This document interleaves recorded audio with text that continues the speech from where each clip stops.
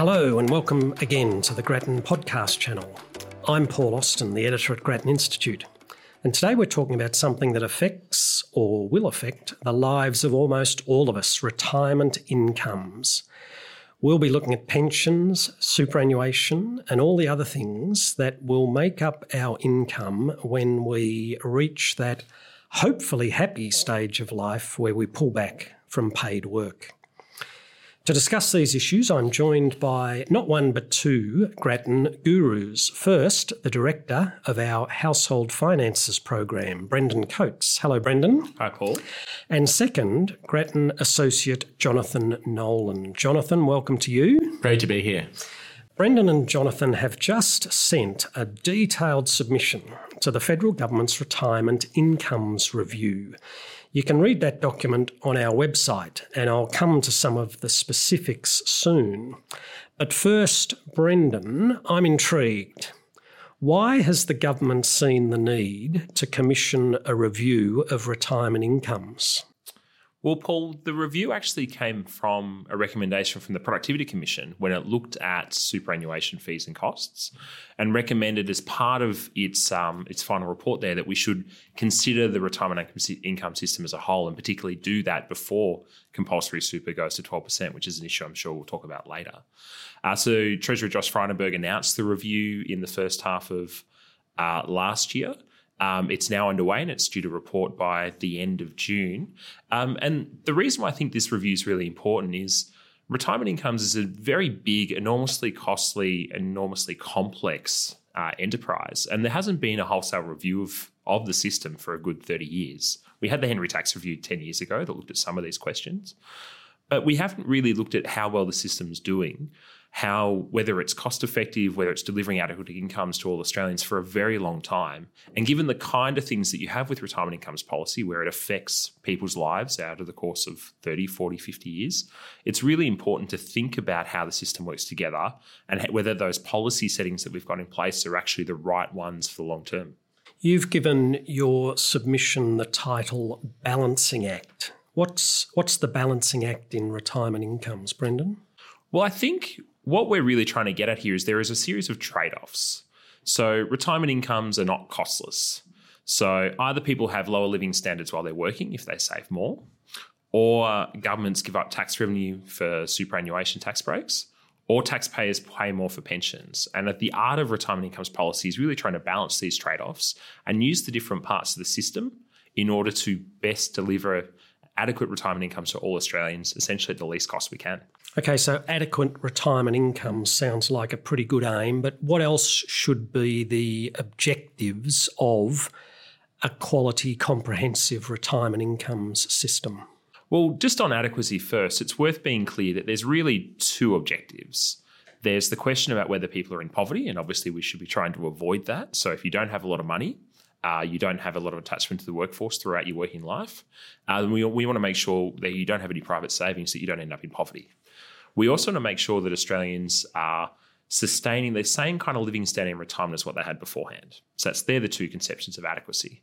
Then you've got the degree to which the system is seen and in fact is equitable. So that comes to questions about the distribution of tax breaks, how fair is it that certain amounts of money given to some people in pension versus others. And then the questions around whether the system is sustainable. So how resilient is the system to various sort of changes that are going to take place in Australia over the course of the next 30 to 40 years? The big one is obviously population ageing, but there could be others. Could you have another global financial crisis? We're worried about things like coronavirus. How does that play out? And so is the system resilient to those kind of shocks and those kind of changes that we can anticipate? Housing's another one that we'll talk about over the course of the next 20, 30 years. Fewer Australians may own their own homes. Is the system resilient? Is it going to achieve its objectives given these kinds of changes take place? And you identify 4 pillars of the system. A lot of people talk about 3. You identify 4. What are they? I think in short, the pillars are 1, the age pension, or really you can probably think of it more broadly as the income support system. So it's there to help those that don't have a lot else to make sure that they have an adequate retirement income, that they are comfortable, that they're not living in poverty. Rent assistance, certainly for renters, is a part of that. But I think we should also think about other parts of the income support system, say New Start and disability support pension, effectively play that role for people who retire early as well. Then you've got the review talks about compulsory superannuation as the second pillar, and we certainly would agree with that. So super itself forces people to save for retirement, overcoming the kinds of behavioural biases that people don't look far into the future. They discount the future a lot. They may also think that, look, I don't need to save because the pension will be there, so there's a bit of moral hazard. And so compulsory super helps people to save enough to have as good a living standard in retirement as beforehand. Then the review talks about a third pillar, which they just call voluntary savings in general, which we would distinguish between voluntary private savings excluding the home. So this is things like, voluntary super contributions, other financial assets, investment property. People are saving via these vehicles. It's all voluntary, so no one's being compelled to do it, but it certainly gives you a higher living standard in retirement, and some of these things are taxed rather concessionally, certainly super. And then you've got home ownership, which we really distinguish from the other parts of the retirement income system because it's, one, very large. It tends to be the largest pillar. Two, it tends to be something that most Australians have, even though it's voluntary. So home ownership rates amongst older Australians, typically north of 80%. And it tends to be taxed very concessionally and treated in a very different way in things like the pension means test and other savings. So we think it's worth thinking about that as a separate pillar because the dynamics of how that's going to change are really going to matter to whether the system's achieving its objectives in the long term. Okay, but can I go to those first two briefly? That is pensions and superannuation. Am I right that the long-term goal is or should be to replace the pension with superannuation? Well, I think one of the objectives of super is that it's certainly by forcing people to save more, and the fact we have a means-tested pension, so, if you have a lot of assets, you don't get a lot of pension or you may not get any at all, means that as you have more compulsory super, you'll be spending less money on pensions. That's certainly an objective that's floated around at various times since the introduction of super, although it is contested sometimes as to the degree to which it is an actual explicit objective of the system. We don't think it's something that you should be seeking to achieve it of its own ends. So the pension obviously is there for low-income Australians to have an adequate retirement income, but it plays a bigger role than that. It actually helps middle-income Australians to have enough in retirement. So even for a middle-income earner, it's probably half their income in future. And it provides really important benefits in terms of insurance against longevity risk, the risk that you might outlive your savings, where the returns are low. So if you have a global financial crisis, you might have less super, but you get more pension. So it plays a really important role in insuring retirees, even middle and sometimes high income earners, against those kind of risks. We would say don't increase super to the point where it replaces the age pension as well, because it would force Australians to save for a higher living standard in retirement than what you have beforehand. Because the pension's going to exist, it's going to have some means test, a taper rate that's not going to be too aggressive. That inevitably means middle income earners are going to rely on the pension. If you make them save so much to replace that, you'll essentially be making most Australians save far too much. Jonathan, can I bring you in here? Brendan identifies perhaps the most fundamental aim of a retirement income system is to keep people out of poverty. If that's the aim, we're failing at the moment, aren't we? Yeah, it's a really good question. So the max rate of the age pension for a couple who own their own home right now is $36,000. And at that rate, a pensioner couple is sitting right at the poverty line. Sometimes they're above it, sometimes they're below it. The difference between pensioners who own their own home and the rest of Australians, though, is that they're freed from the burden of having to pay rent or the mortgage every month. So when you take the cost of housing into account, rates of old age poverty in Australia are very low. So less than 10% of pensioners are in poverty after housing. And many people who are in poverty after housing are, when you count their income, have significant wealth that they're choosing not to spend. So the pension is a safety net for all retirees. And so it can be very close to the poverty line. But the important thing about the pension is that it protects all retirees from the types of severe poverty that working age people can experience, because it's a floor that you can't go below. And that's why when we ask retirees how they're faring, they tend to say they're more financially comfortable than young people. So if you ask retirees, did you have to use charity in an emergency recently, or did you have to pay a bill late or pawn some of your possessions? Working age people are much more likely to say that they've been in a high stress situation like that. And when you ask about their general financial comfort, again, working age people tend to be less comfortable than people who have reached retirement. So, Brendan, this comes to a pretty important definitional question, which is exactly how should we measure adequacy in retirement? How do we know when we've got enough? Well, I think it goes to the core objectives of the system. So we think of what is an adequate retirement. It's two things: not being in poverty, which is what Jonathan's talked about, and replacing your living standard that you had pre-retirement. Now, the term living standard there, sounds innocuous, but it actually has a specific meaning, because we're not saying you need as much money in retirement as what you had beforehand, for a couple of reasons. Typically because your typical retiree will get to retirement and they'll own their own home. They'll get to retirement and they'll spend less on things like eating out and spend more of their time cooking for themselves. They're no longer looking after kids or covering the costs of raising children. And there's typically a bunch of work-related expenses that disappear. So typically, to be as well off, to have the same, what economists would call consumption in retirement as what you had beforehand, you need less than 100% of the income that you had. And the number that gets bandied around, certainly in the international literature, is about 70%. So, if you have 70% of what you had beforehand, then you're probably going to be okay. You're probably going to have as good a living standard beforehand in retirement as what you had beforehand. Although it's worth pointing out that there's actually not a lot of science around that number itself. So certainly in the work that we've done, looking at how much retirees spend on housing. So if you're a renter, you're spending about 33% of your income on housing on average. If you're a homeowner, you spend about 5%. There's the bill, there's still insurance, there's still council rates, there's a bit of maintenance. So that alone would suggest that if you're a homeowner, you might need a number of 70%. As soon as you take into account the fact that, you're no longer covering the cost of kids, you're no longer having to eat out as much or choosing to eat out as much, you're no longer got work-related expenses, the number, in fact, may be lower than 70. But we've certainly used 70 in our own work. So if we hone in on 70% for the general population, what about that minority, but growing minority, who are renting when they're in retirement? So here we're probably thinking of a number of between 90 and 100%. Now, that's because housing is typically about somewhere between 25 and 30% of your housing costs, of your overall income, and that's the difference between homeowners and renters. Now, that kind of approach, housing's tricky because the cost of housing varies a lot across Australia.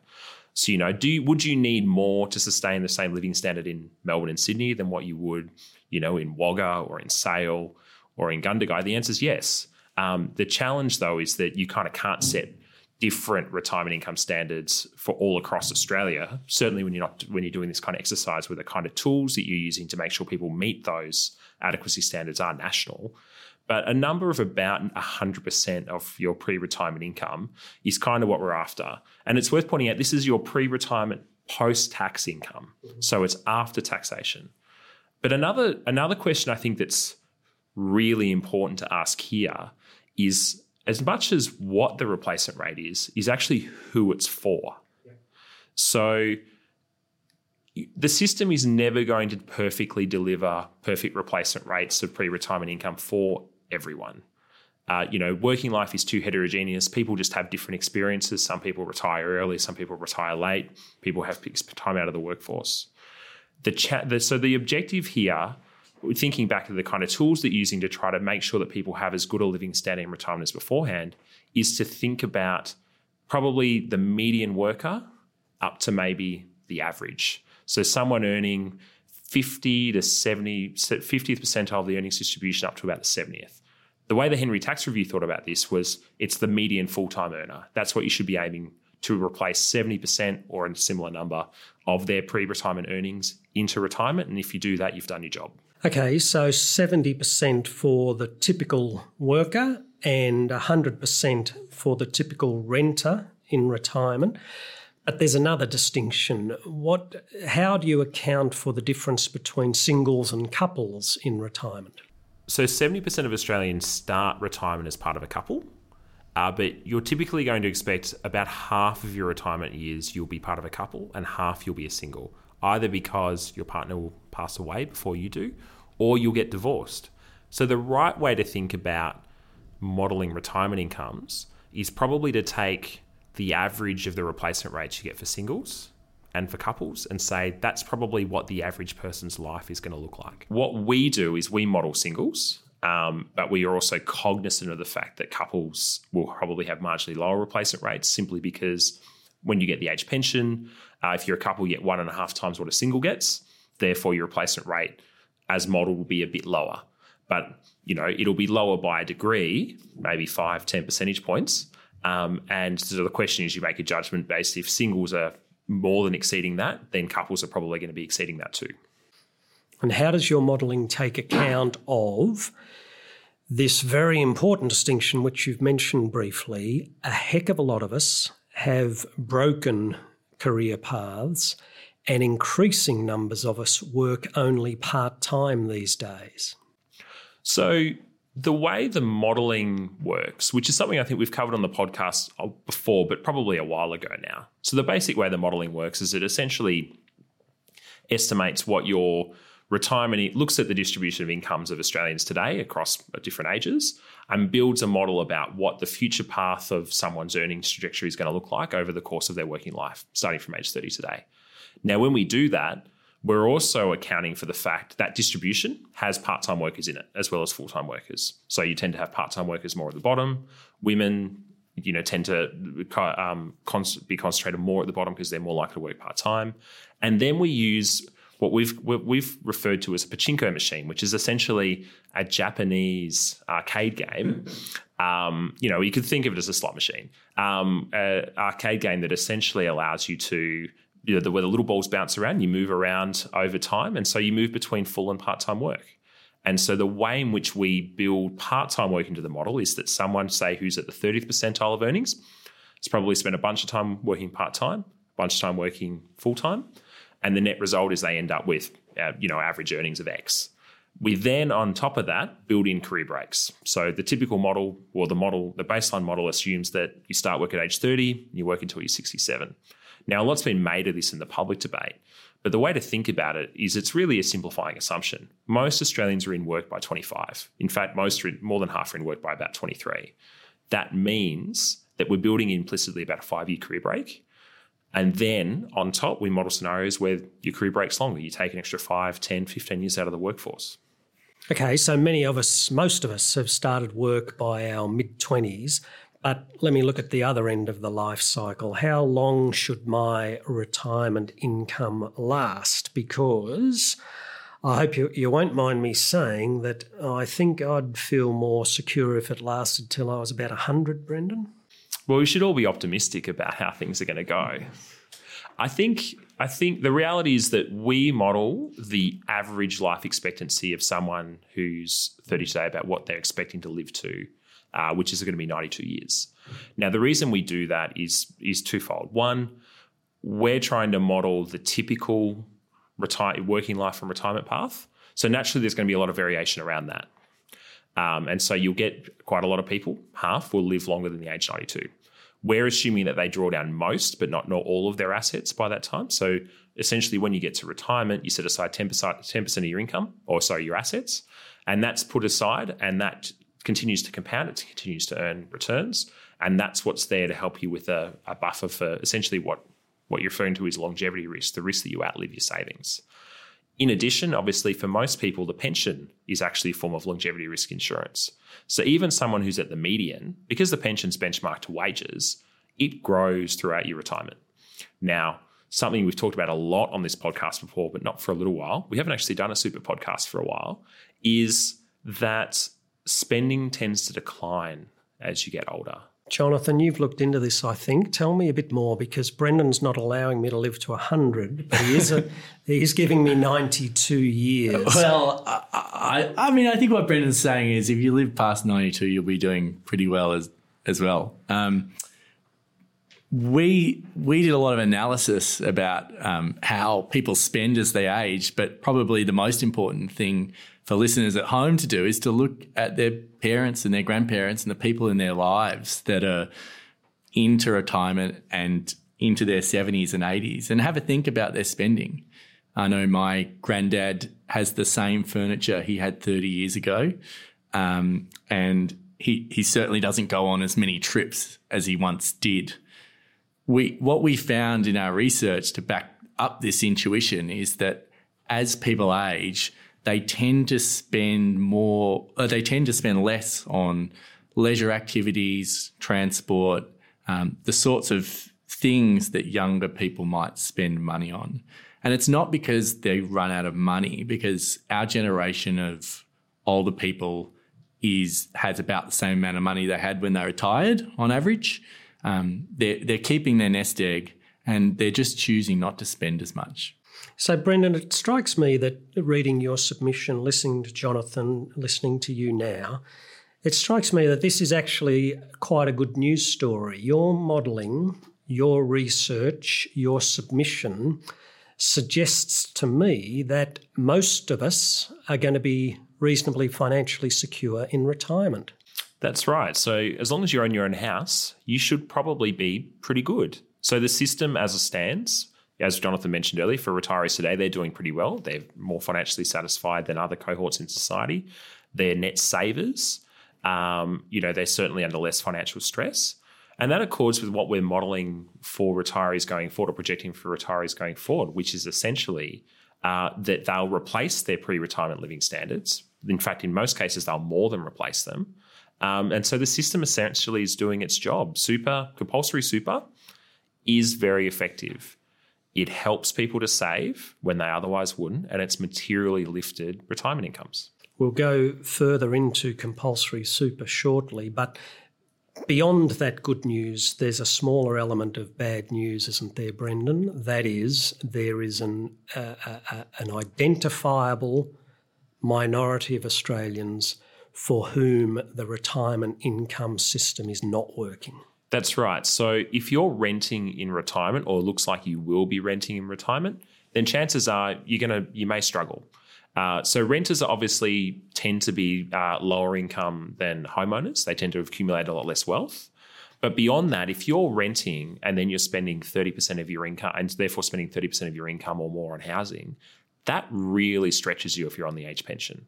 So we see that today, that rates of poverty and financial stress amongst renters in retirement are very high, particularly if you're living alone. And you see this more and more where as fewer Australians can expect to own their own home, so home ownership rates are falling particularly fast amongst younger, poor Australians, essentially the bottom 40%, then you're going to see a growing number of Australians that reach retirement without owning a house, and they're going to have money set aside in retirement to help them. And if they're, on the whole, probably not saving enough now or not being supported enough, and therefore, we're looking down the barrel at a rising underclass of Australians that reach retirement as renters, and they're really going to struggle. Jonathan, a rising underclass of Australians in retirement.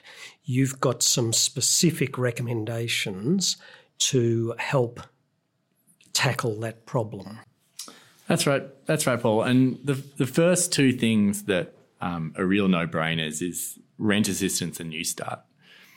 They've both been flat for around 20 years, but Australia's been growing, and it's becoming more and more clear as time goes on that the amount people get in Newstart and rent assistance is not enough, and it's getting further and further away from what is a reasonable amount to live on. And I say Newstart because there's a growing number of people who are in their late 50s and early 60s. And a generation ago, they might have been able to rely on the disability support pension to sort of bridge them to retirement. But the gates have shut on the disability support pension for a lot of those people. The rules of eligibility have changed so that more and more people are finding themselves on Newstart instead. And what they're finding is that it's not the Newstart it used to be.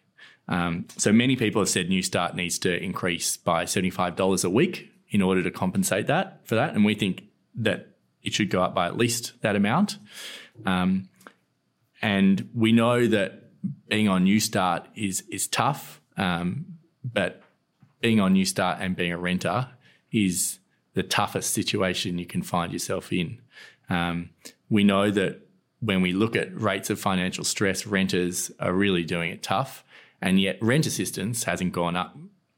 Rents have gone up about 60% in the last 20 years. And we think that rent assistance needs to go up by about 40% just to bring it in line with what's happened in Australia over the last 20 years with rents. Okay, so a couple of very specific minimal requirements are $75 a week extra for New Start, 40% increase in rent assistance. Brendan, you've got some other recommendations, including changing the taper rate on the age pension means test. First of all, what is the taper rate? Secondly, why should it change?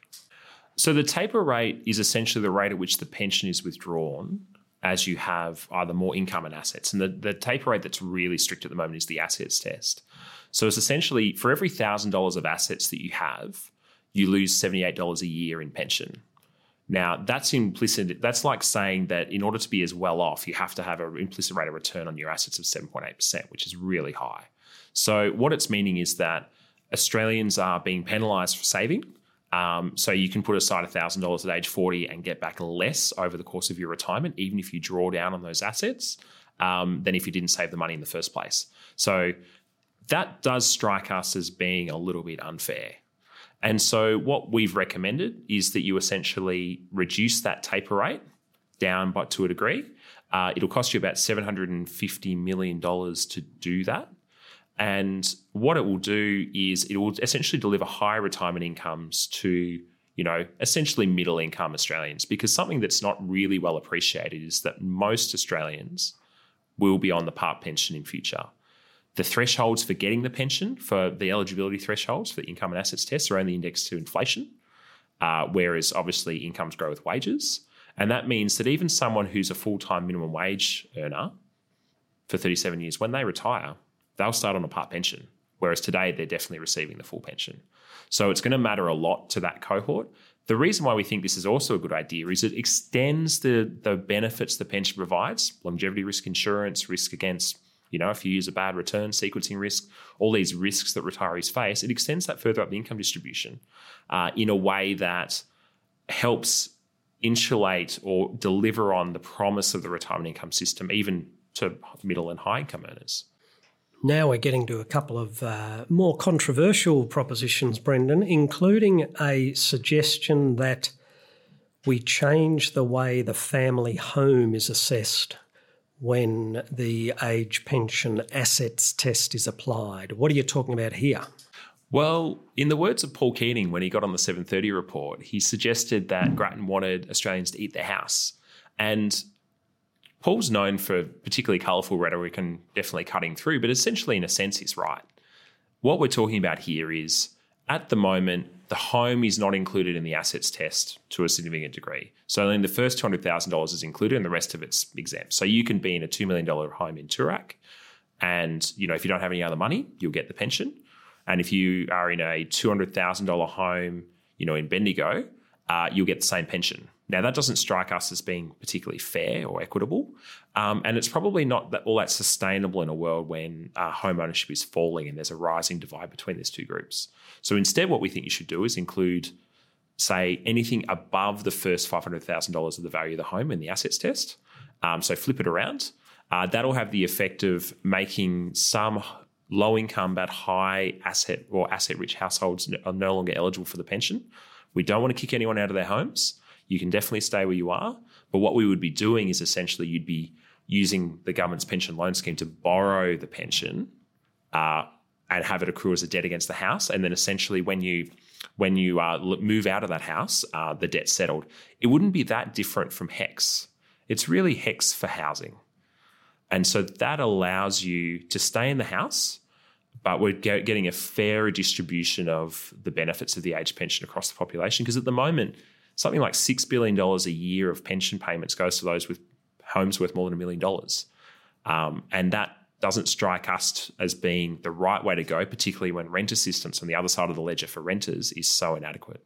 You've also used the submission to the Retirement Incomes Review to reiterate a pretty controversial Grattan proposition regarding compulsory super. At the moment, compulsory super is 9.5% of wages.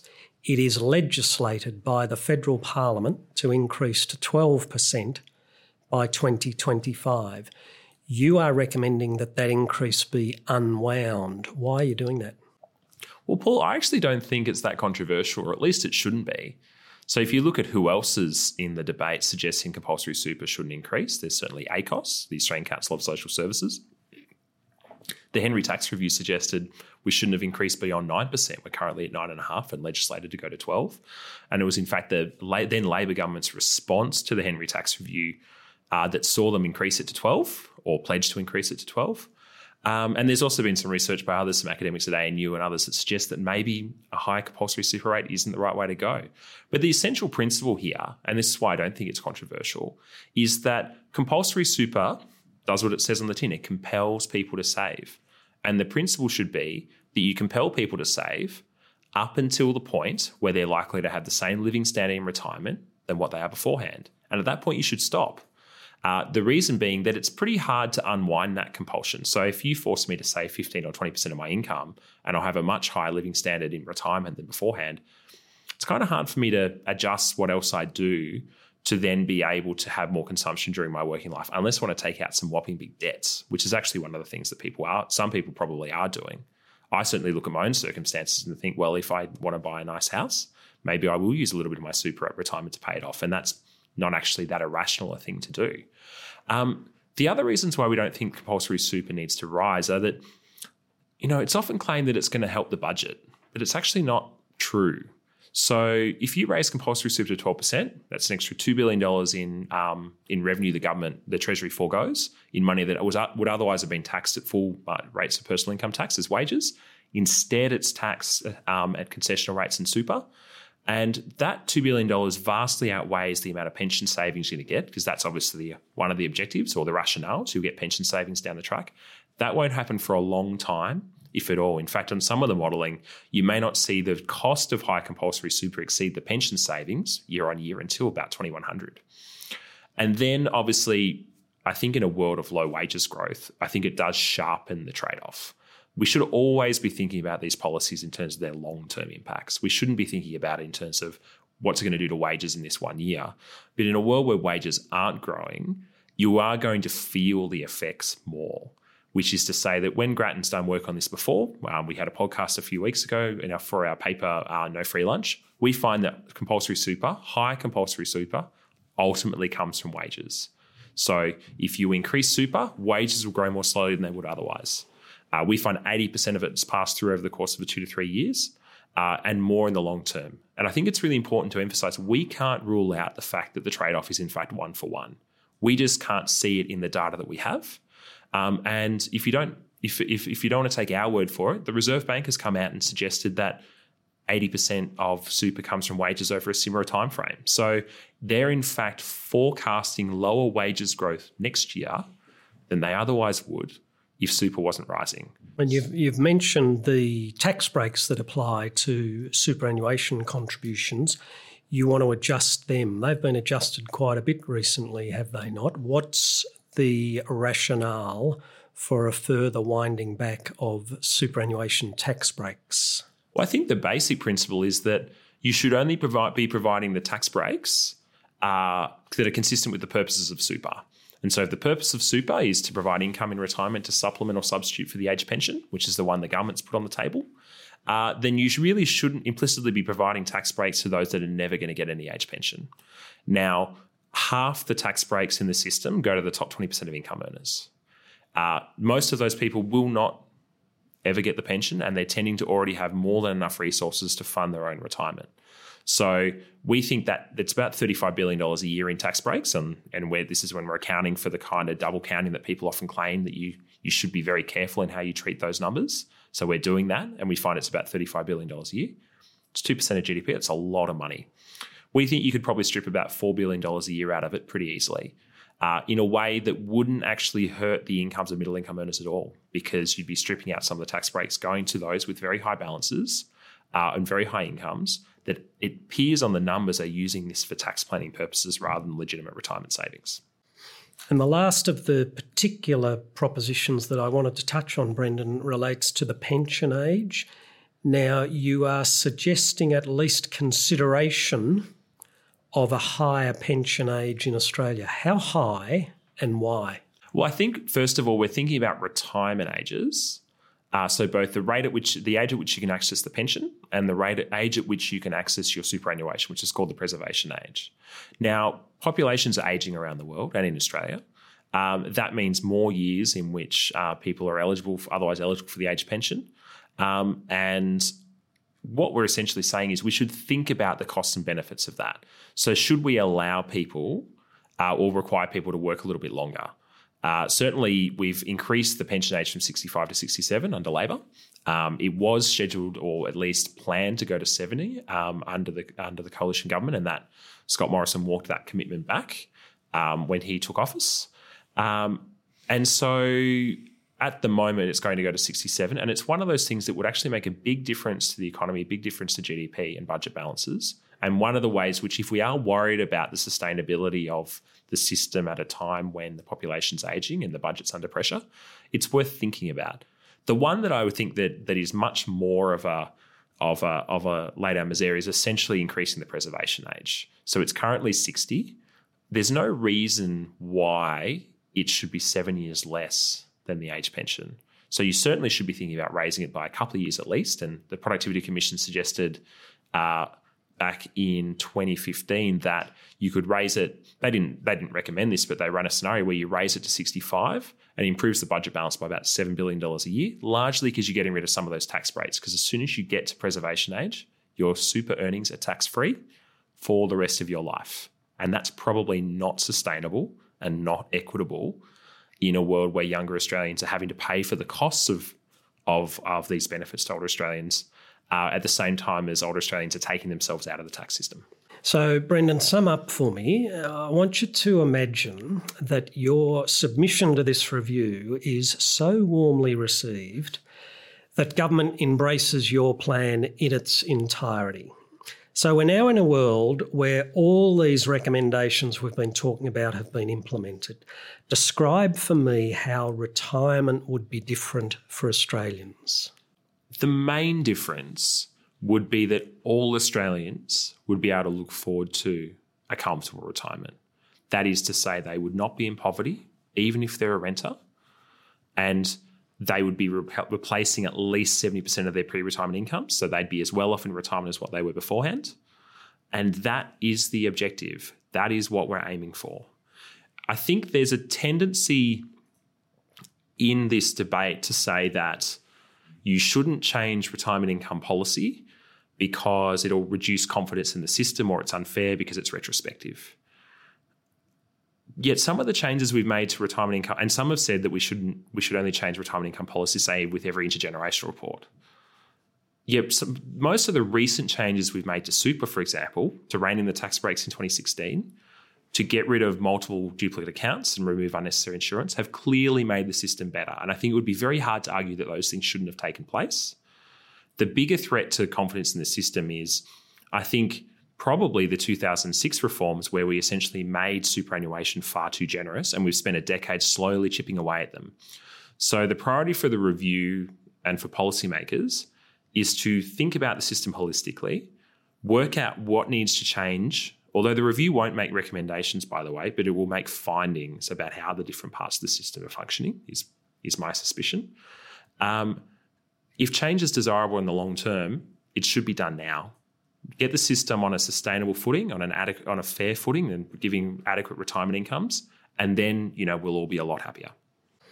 Thank you, Brendan, and thank you, Jonathan, for your really quite penetrating work on this submission and for your insights and your expertise today.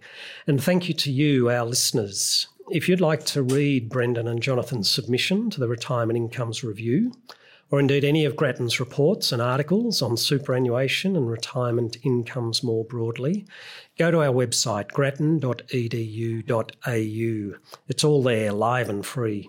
You can stay up to date with all of Grattan's news and events by following us on Twitter at GrattanInst or on Facebook, Grattan Institute. And if you've found this podcast valuable, then please help your friends to find it by heading over to iTunes or Spotify and leaving us a rating or review. Thanks for listening.